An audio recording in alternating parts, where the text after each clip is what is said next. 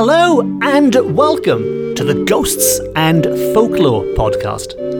I'm Mark Rees, and on each episode I investigate a different, weird and wonderful subject, and for this episode I thought we would look at a particularly eerie Victorian ghost story which involves a strange spectre in the sublime Welsh landscape, some eerie death omens which, if we believe folklore, foretell of doom for those who see them, and, if that wasn't enough, an appearance from a regular character on this podcast, none other than the Evil One himself. And this is a story I particularly like because it does combine two of my passions. It combines Welsh ghost stories, of course, something I've written about extensively, and it's not very often I can say this, it combines it with another subject I've spent a heck of a lot of time studying, and that is art history. And there are not many stories that combine ghosts with art history. And the reason I've decided to tell you this story now is because we are now in February, Valentine's Day is looming, and the title of this story is A Wild Night by the Romantic Lakes. Yes, A Wild Night by the Romantic Lakes, and I'll be honest, that is quite a tenuous link to Valentine's Day because the only real connection is the word romantic, which in this sense refers to romantic as in the movement. This is more Lord Byron romantic than anything to do with love hearts and cupids. But nevertheless, it's got the word romantic in it. That's good enough for me. And it certainly is a wild night in this story. But anyway, let's get on with the tale and let me explain exactly where this ghost story comes from. Now, as mentioned, this is a ghost story I found in the archives, and it's a story I originally published in my collection of Victorian ghost stories called Ghosts of Wales, Accounts from the Victorian Archives. And all of the stories I included in that were gathered from old newspapers and periodicals and magazines and things which had been published in the 19th century. Many of these stories had gone unseen since they were first published well over, 100, 150 years ago. And that is the case with this story. But this one is quite unique. I've spoken about a few of these Victorian ghost stories now over the last year or whatever it is I've been doing this podcast for. And with this one, what makes it quite unique is that it is a first-hand account which was written by somebody who then submitted it to the paper to be published. So this isn't a journalist going out and interviewing people and sort of writing about things in a second-hand way. This is very much one person's personal experience, and what makes it more interesting, again, for me in particular, with my passion for the arts, as I'm sure you've picked up on, again, over the year or so I've been doing this podcast, but it was written by a man whose name was published as W.G. Shrubsole. Now, the name W.G. Shrubsole might not mean much to many people. It didn't mean a great deal to me when I found it. But after doing a little bit of detective work, because it's quite a unique name, there can't be that many people with the initials WG and the surname Shrubsole who were hanging around Wales at this particular time in this particular place. And I discovered there was a Victorian landscape painter of some renown. I mean, he's not Turner or anything, but someone who didn't do too badly for themselves. And their name was William George Shrubsole. So that fits very nicely with the name that was included. He was in Wales at the time. We know this. He wrote of his time here, and he painted Wales. That's the best evidence. We've got the paintings of his time here. And while this letter does not specifically say he was the painter, William George Shrubsole, I am sure, as will become apparent to you as I tell you this ghost story, that this is clearly a man with a keen eye for, again, the sublime beauty of what he was looking at, to that romantic scene he was capturing in his words, in this ghost story, and in those paintings. So, as far as I am concerned, and I cannot prove this conclusively, but as far as I am concerned, this account was written by the Victorian landscape painter William George Shrubsole. And whether you agree or disagree with me, just go with it for the sake of this podcast, and we can argue about it afterwards if you think otherwise. Now, Shrubsole was known to have relocated to Bangor in the north of Wales in the 1870s. And the opening paragraph of his letter, of this ghost story, and again, to reiterate what I was saying about, I think his choice of words does show that this is a man looking to capture the rugged beauty of the place. He said, "I had been staying during the autumn of 18-something at a cottage situated on the shores of the most romantic lakes in Wales. I grew so charmed with the place that I prolonged my stay until the beginning of December, and was amply rewarded by the wild beauty of effect which the scenery around ever presented." As I said, this is certainly a man who knows how to present the romantic certainly in words, and I think on canvas as well. Now, as he wrote, he extended his stay. He was loving it in Wales so much, he extended his stay. Little did he realise, however, that not only would he see more of this country's wild beauty by doing so, he would also see something of a more otherworldly nature as a result. It was towards the end of his visit, and again I'll quote because I think he does such a wonderful job of his words are so evocative in setting the scene that there's no point me rewording them. I might as well just quote him again. And on the night this supernatural incident occurred, he tells us that, "On a moonlight night, I became the observer of what to me at the time seemed a strange, but by no means supernatural manifestation. It was only by the light of what I afterwards heard that my experience assumed the complexion of the supernatural. And as at the time I was unexcited in mind, and not in expectation of any manifestation from another world, I am plunged in difficulties whenever I attempt to account for it by natural causes." Now, this is a very popular theme with these olden ghost stories. If you've heard any of my previous ones or read any of my previous ones, you'll know that people like to stress they are not mad, they're not drunk, there's no history of mental illness in their family, their faculties are fine. The Victorians like to remind us of this. There is nothing wrong with them, but it's that big but. I've got something strange to tell you.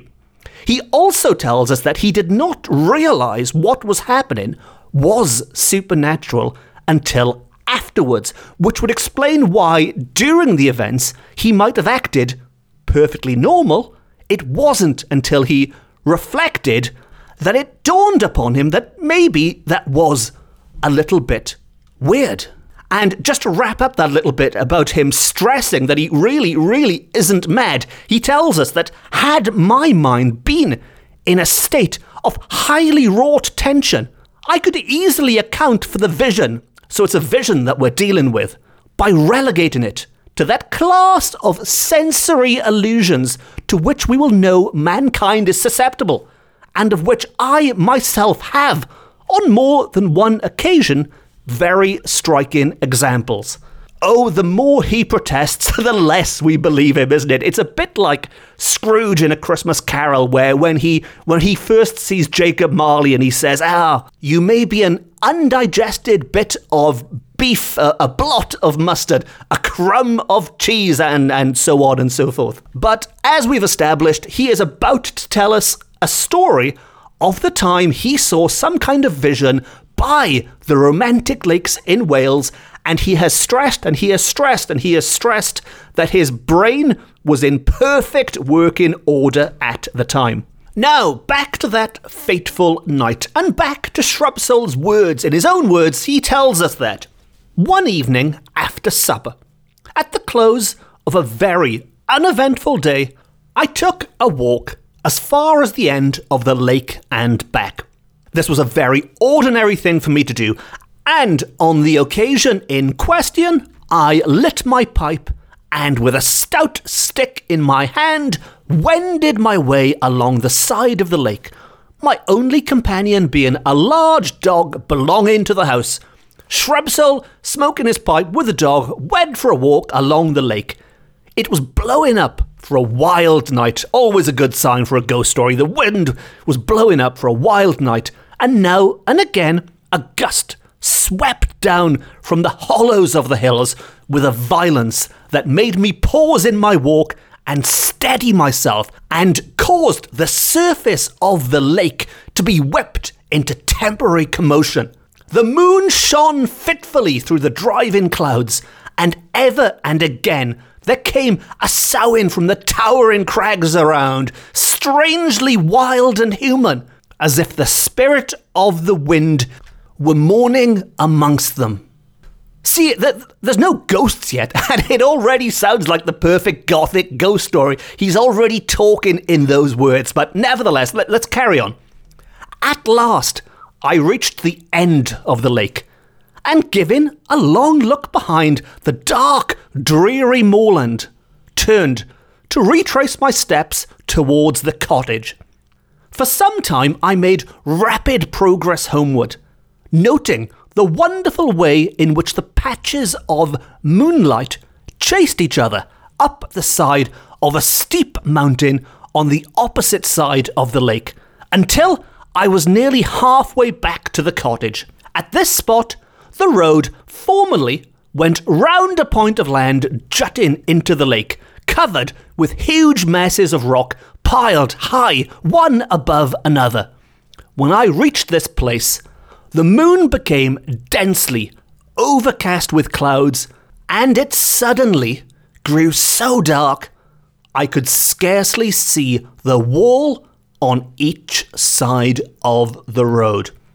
I'm sure you can also feel the tension is being racked up now. He went for his walk, he set the scene, there were spirits blowing in the air, but now a strange darkness has descended on him in this particular spot jutting into the lake. It was there that, he tells us, the dog, some few yards in advance, and I called him, intending to stop for a minute in order to fill and light my pipe, hoping too that the clouds would soon break again. A clever idea, really. I mean, if you can't see where you're going, you might as well stop for a break, smoke your pipe, and hope the moon sorts itself out, hope those clouds move, and you can see again. But the dog, instead of returning my call, gave a short howl, which, a few moments later, I heard him repeat at a greater distance. So it was that dark, he could not even see the dog in front of him. The dog was howling in the distance somewhere. He was evidently making for home as fast as possible. So the dog wasn't just ahead of him somewhere, the dog was running away from him somewhere.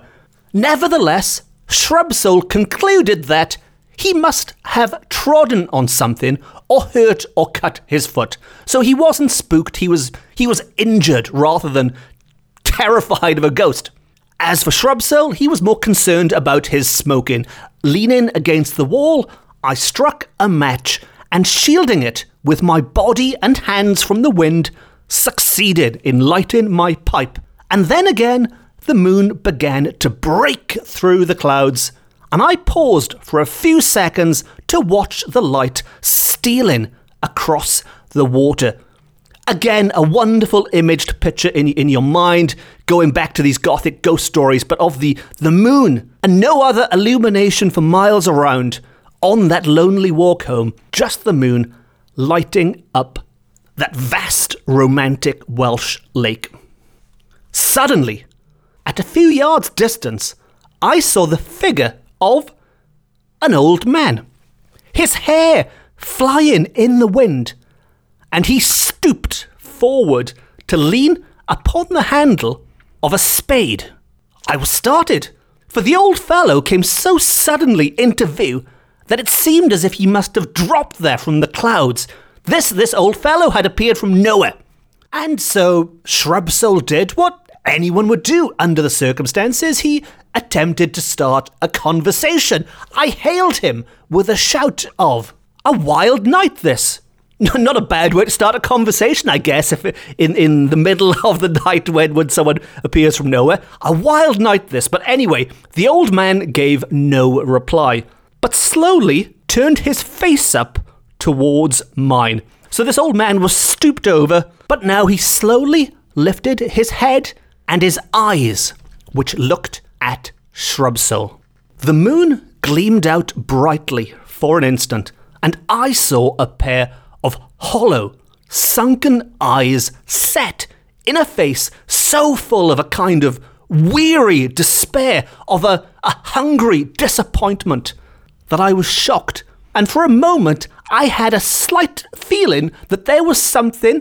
Now notice here, actually, this is me butting in quickly into his trail of thought, but after telling us at the start that it was only afterwards he thought there was something weird going on, we get an inkling here when that old man looks at him. He definitely thinks there's something strange about his appearance. But anyway, back to the narrative.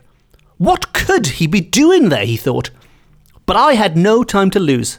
It was getting late, so, with a good night shouted in the local vernacular, he tells us. I mean, I don't know if he means as in he shouted it in Welsh, as in North Star. But anyway, he shouted goodnight in the local vernacular and turned towards home once more. A few paces further on, I looked back, but the old fellow was gone, had probably moved into the shadow of or behind some rocks.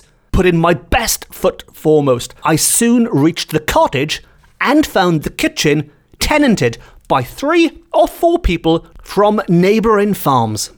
As he walked in, "Dear me, mister," said the good woman, "we have been quite anxious about you, sir, since Toss came in without you. Something seemed to have frightened him." Now, I should explain here, because this isn't mentioned earlier in the story. Toss, which is spelled T-O-S, just the one S. T-O-S is the name of the dog. Maybe that was a common name for dogs back then. But since Toss came in without you, something seemed to have frightened him. To which Shrubsole replies, "Oh, I am all right," I replied with a laugh. "Can you tell me who the old fellow is I saw along the shore of the lake with a spade?" And he tells us that I shall not forget the effect of my simple query. Every eye turned on me with a ghastly stare. The men turned pale, and the woman sank into a chair. One of the men turned to another, and in accents that seemed dry and forced said, "He has seen the digger of 40. And after discovering that he had seen the digger, their tongues were suddenly loosened in that room. And this flood of Welsh language words came out, and in vain he tried to understand what they were saying, but he failed. I could only catch a word here and there, but they soon departed after many pitying glances at me and much ominous shaking of heads. Then I learnt the cause of this commotion. I had seen a ghost. Now, I'm sure we all expected that big reveal because I started this episode by telling you this is a ghost story. But at this point, the penny drops. I had seen a ghost. The figure of the old man was that of one who had died several years back. During his lifetime, he had been remarkable for the penury of his habits and was said to have, on more than one occasion, taken the most relentless advantage of people in monetary difficulties. Now, this is a coincidence, actually. This is me butting in again. But when I spoke of Scrooge earlier, This man is in fact described as something of a real-life Scrooge, a real-life North Walian Scrooge, and it is said that his greedy and his miserly habits became all-encompassing. It took over his life. This greed was so strong, and it assumed the form of a hallucination by the end. And he believed there was vast treasure buried at, again, Foti, the place where he was seen. At all hours, the old miser might be seen there digging in different places in spite of wind and weather. And he would often be heard muttering with someone he seemed to imagine was at his elbow. So it soon got reported that he was in league with the fiend, and he was avoided and detested by the neighbours more than ever in consequence. Now, just to unravel that slightly in case the Victorian language isn't too clear, but by at his elbow and talking, they seem to think he was talking to someone who was next to him that nobody else could see. And when they say the fiend, of course, to these people, the God-fearing Victorian Welsh people, this was very much the devil himself. They thought that he was in league with the devil, he was talking to the devil, and presumably the devil was helping to direct him and telling him where to dig in order to find these riches he believed were out there somewhere. Anyway, back to the story, and at last, one stormy day, a fisherman found the old man's dead body at this spot, with his spade still grasped in his hand. The discoverer ran in alarm to the nearest farmhouse to inform the people of the miser's death, and a party of men soon made their way to the spot where the fisherman had left the body, but it was gone, spade and all, and never a trace of it was seen again. So we have somebody reporting that the miser had finally died, but their body had been, stolen, magically disappeared, so got up and walked off of its own accord. Whatever was going on, nobody knew. And sometime after that, what was stated to be the handle of the old man's spade was found in an almost inaccessible hollow of the neighbouring mountains. So it became accepted as gospel truth that the fiend, again, the devil again, had carried away the miser's body over the mountains and dropped the spade in the transit. Now, of course, this is stretching the imagination slightly. The ghost bit you might go along with. This bit is drifting more into the old Welsh fairy tales of the devil who was doing this kind of stuff all the time. And as I'm sure you've picked up from listening to this podcast, because the devil does make a regular appearance. But anyway, this story, this folktale, or this real story, depending on how you want to take it, got abroad. Again and again, it was verified, and the ghost of the old miser from time to time appeared to several people. And we are going to tie this in to another little bit of Welsh lore here, but it was said that after appearing to these people, he served as a portent of the direst calamity to each individual who saw it. So what began as a straightforward ghost story has been mixed up with the diabolical deeds of the devil, and now we are back into Death Omen territory, another popular topic on this podcast. And to wrap it all up, Shrubsole tells us that, just, to clarify, he's not making this up, this was the story as I received it. And its truth was corroborated by many people living in the locality. Had it been told me before I saw the figure by the lake, I should have simply thought the apparition the figment of my imagination. But at the time I saw the old man, I knew nothing of him or his history. So I cannot account for the vision by any process of reasoning, and I am driven to the conclusion, as Shakespeare says, And again, this is a very, very popular quote in Victorian articles dealing with the paranormal. To quote this Shakespeare quote, and that is, "There are more things in heaven and earth than are dreamt of in our philosophy." And I agree wholeheartedly. And that brings me to the end of another eerie little Welsh ghost story. A particularly romantic one, I thought. Well, okay, it wasn't romantic at all, but what do you expect? I am sure you would have been very disappointed if it was a romantic ghost story. It would have been rubbish. But as always, if you have enjoyed that romantic tale and you would like to not miss any of the other romantic tales which are coming up, there's one every week, then please consider hitting the subscribe button. And as always, if you have any ghost stories of your own, be they really romantic like that one, or not romantic at all like all the good ones, then please get in touch, let me know. I'm quite easy to find online. Just do a search on a search engine or on social media for Mark Rees, and put the word journalist or author in as well, and you'll find me easy enough. There are some other Mark Reeses out there. You don't want to confuse me with the footballer or anything. And we can have a chat online, even if it's just to say hello.